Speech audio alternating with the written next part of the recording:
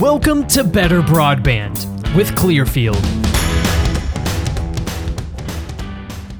Welcome to this episode of Better Broadband, brought to you by Clearfield. I'm your host, Shelby Skurhawk. Now, on our last episode, we discussed what impact fiber-fed broadband has, and we discussed the barriers that exist for rural communities. Well, today on the podcast, we're talking about the partnerships between telecommunications and electric utilities that are really making broadband possible for rural America. So here to discuss are Sean Middleton, professional engineer and director of strategy operations with Finley Engineering, and Michael Wood, national market manager for utilities at Clearfield. Gentlemen, welcome. Thank you, Shelby, very much. Thanks, Shelby. Good to be here.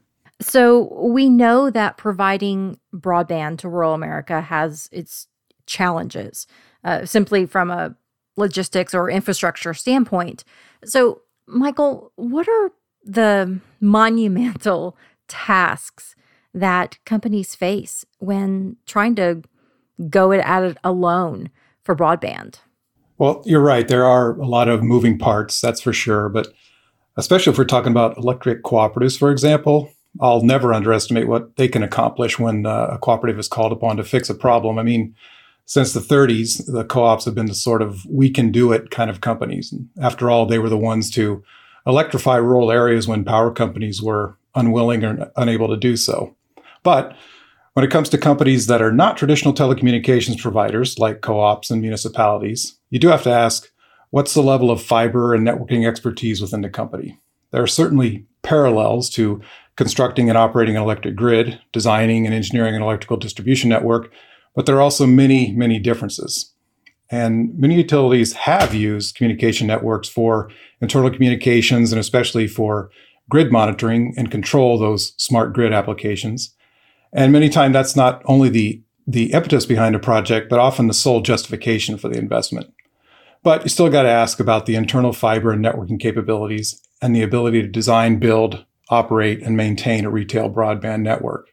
You mentioned the communications. Often partnerships emerge when two parties have complementary skills and they have a common goal. So some of the most compelling success stories have come from partnerships between telco and electric companies. So, Sean, can you tell us, why are these rural utilities ideal partners for deploying broadband? Yeah, the interesting thing is electric co-ops already know how to thrive in a multi-consumer environment. They've been doing a one-to-many billion arrangement for years. They're used to doing that with their electric infrastructure. And so having the back-end systems necessary to establish a new business model, they're ahead of the game on that.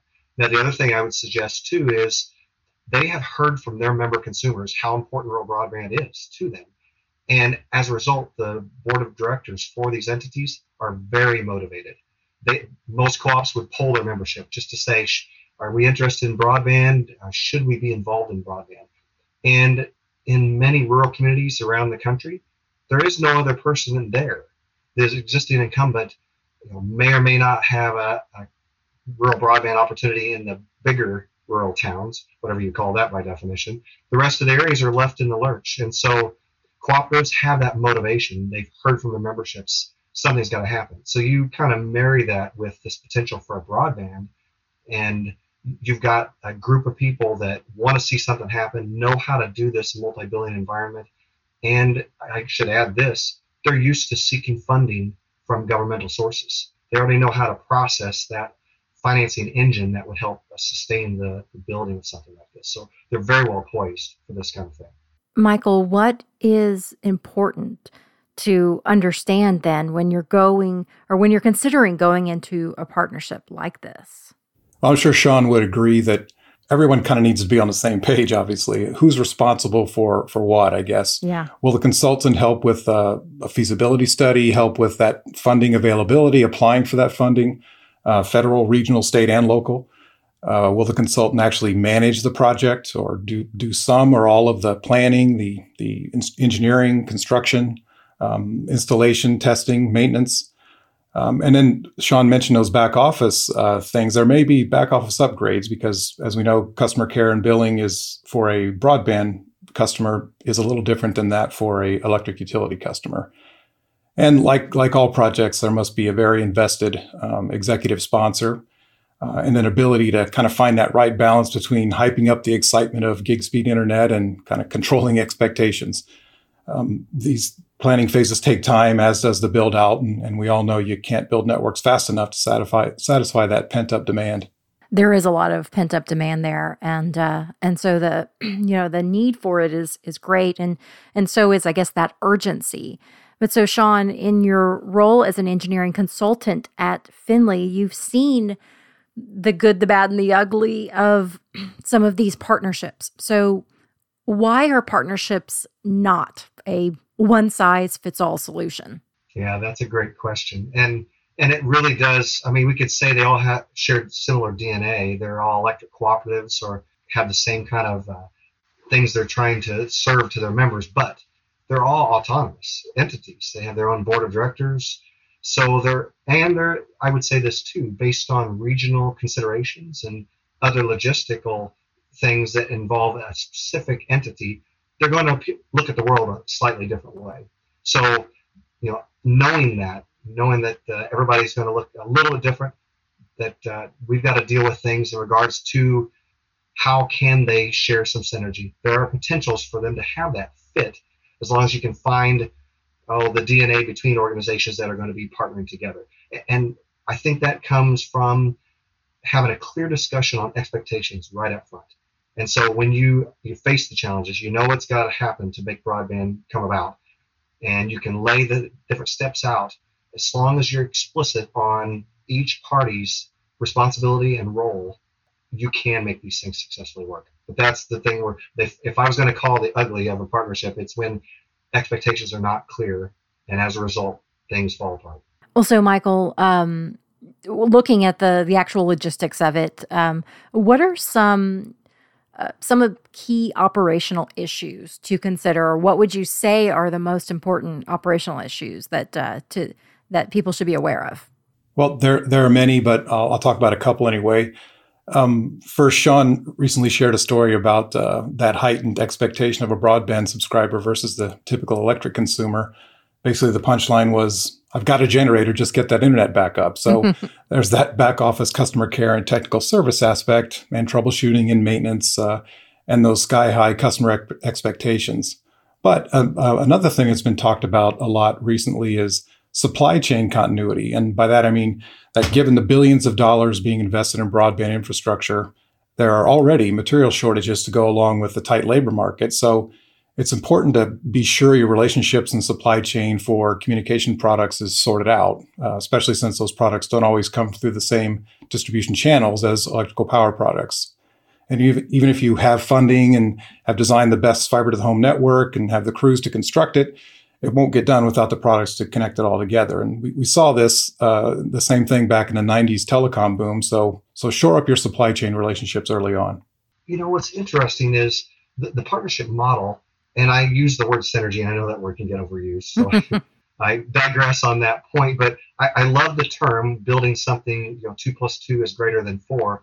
And the reasoning behind that kind of thinking is that if two entities are mindful of the end game and what needs to be accomplished, that each can bring something special to the table, that yoking the two together, so to speak, creates something better than either one could have achieved on their own. I mean, there's some great examples. On the electric side, we've seen for years where co-ops would go together, partner, and have buying power by doing something as a greater than the entities individually could do. Well, in this case, if you bring, let's say, somebody with telco experience with an electric co-op that does not have that, but knows the lay of the land, the local logistics, and potentially has right-of-way, you can bring those things that would have shortchanged either one of them, both benefit from that potential.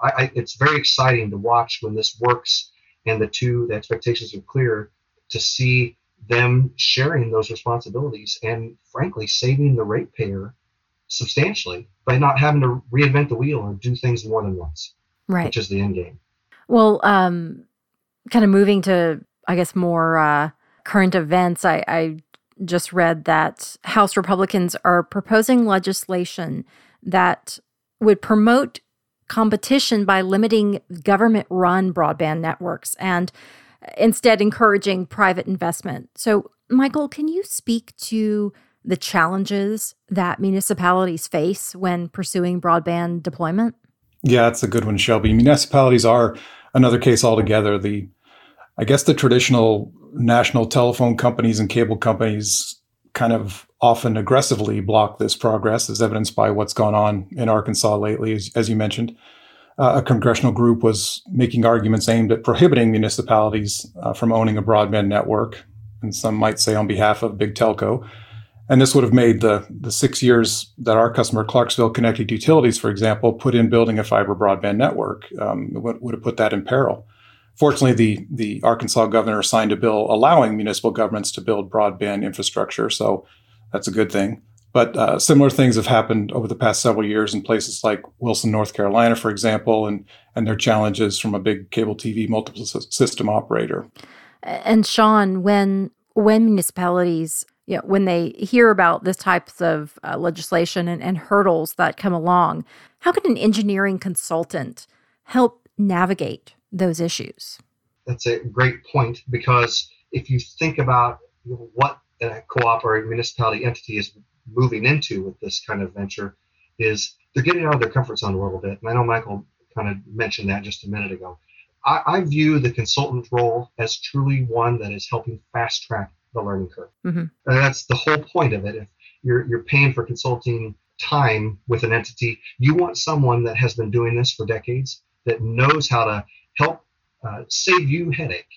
So that's, to me, coming from a co-op background and now being in this consulting world, that's my main goal for a client, is how can I help save them headache and solve challenges for them quicker. They don't need to reinvent the wheel. That's already been done. They just need someone that knows how to get them to the finish line quicker and help them reduce their own bloody knuckles along the way. How's that? Bloody knuckles. I think that's something that everyone can kind of identify with, and people that have embarked on these projects, they probably will say they still have the scars to show from it. Sean, can you give us some tips for basically that organizations should be asking themselves as far as the know-how that they have in-house and what know-how they need that they can possibly look to engineering consultants to help them with? That is a really good point. I actually get called on this one quite a bit because the staffing concern is that kind of consideration, especially one that's going into fiber optics. And I've talked to many linemen saying, well, I work with electric cables. Fiber optics are much different. But what's interesting is stringing, strand and lash, and messenger, and things like that are similar. So there's some synergy in that. We know how to do aerial plant, and we know how to put things together and make that kind of work. So the challenges I see from staffing and other perspective is, one, you got to handle the growth, because what's amazing with broadband projects is once you build it, they will come. And it becomes a snowball effect that once members in one area know you have it available, they're calling, and others will follow suit very quickly. So staffing up from both a consumer service perspective and someone that can keep the cable in the air or buried correctly, it is an interesting skill set to keep ahead of. The consultant's role can help with training and other things like that to determine if in-house you have enough assets to make that work, or if you're going to need to hire out and bring in some other people that can be trained from the onset that you can grow with. That's a really important piece. And Michael, as we start to wrap up this episode, I guess if you were to put a headline on this episode and consider what you want our listeners to take away from it, what would those points be? Yeah, find that partner, find someone to help. I've found that not only are consultants excellent sources, but they can oftentimes hook you up with people who have already done it in your world, in the co-op world or the muni world, for example.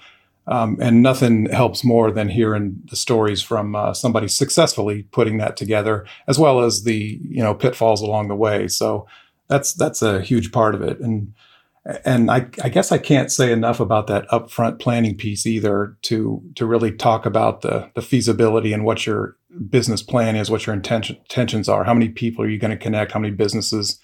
What are the expectations for take rates? What kind of growth are you planning for? The regulatory considerations are incredible. I mean, one of the benefits of a co-op, for example, is they not only have experience with outside plant construction and pole attachment or that make-ready capability, but also owning built-in rights-of-way and easements to pretty much every building in the co-op's region. But there are cases, there was one recently in Virginia where a co-op, scratched plans to build broadband out to its members because a landowner sued them because of electricity easements. They say that the easements were for electricity lines, power lines, but not for fiber lines. And if you wanted to run fiber through their property, that was a different story. So laws vary from state to states. And as we know, some states don't even allow co-ops to operate a broadband network. So there's a lot out there to concern yourself with, and the more help you can get, the better. I'm just curious from a public perception standpoint, and then from the actuality, utilities, is what that landowner's concern, is that valid? I mean, are they truly very different, or from a right-of-way standpoint, lines are lines in terms of the access and the right-of-way needed?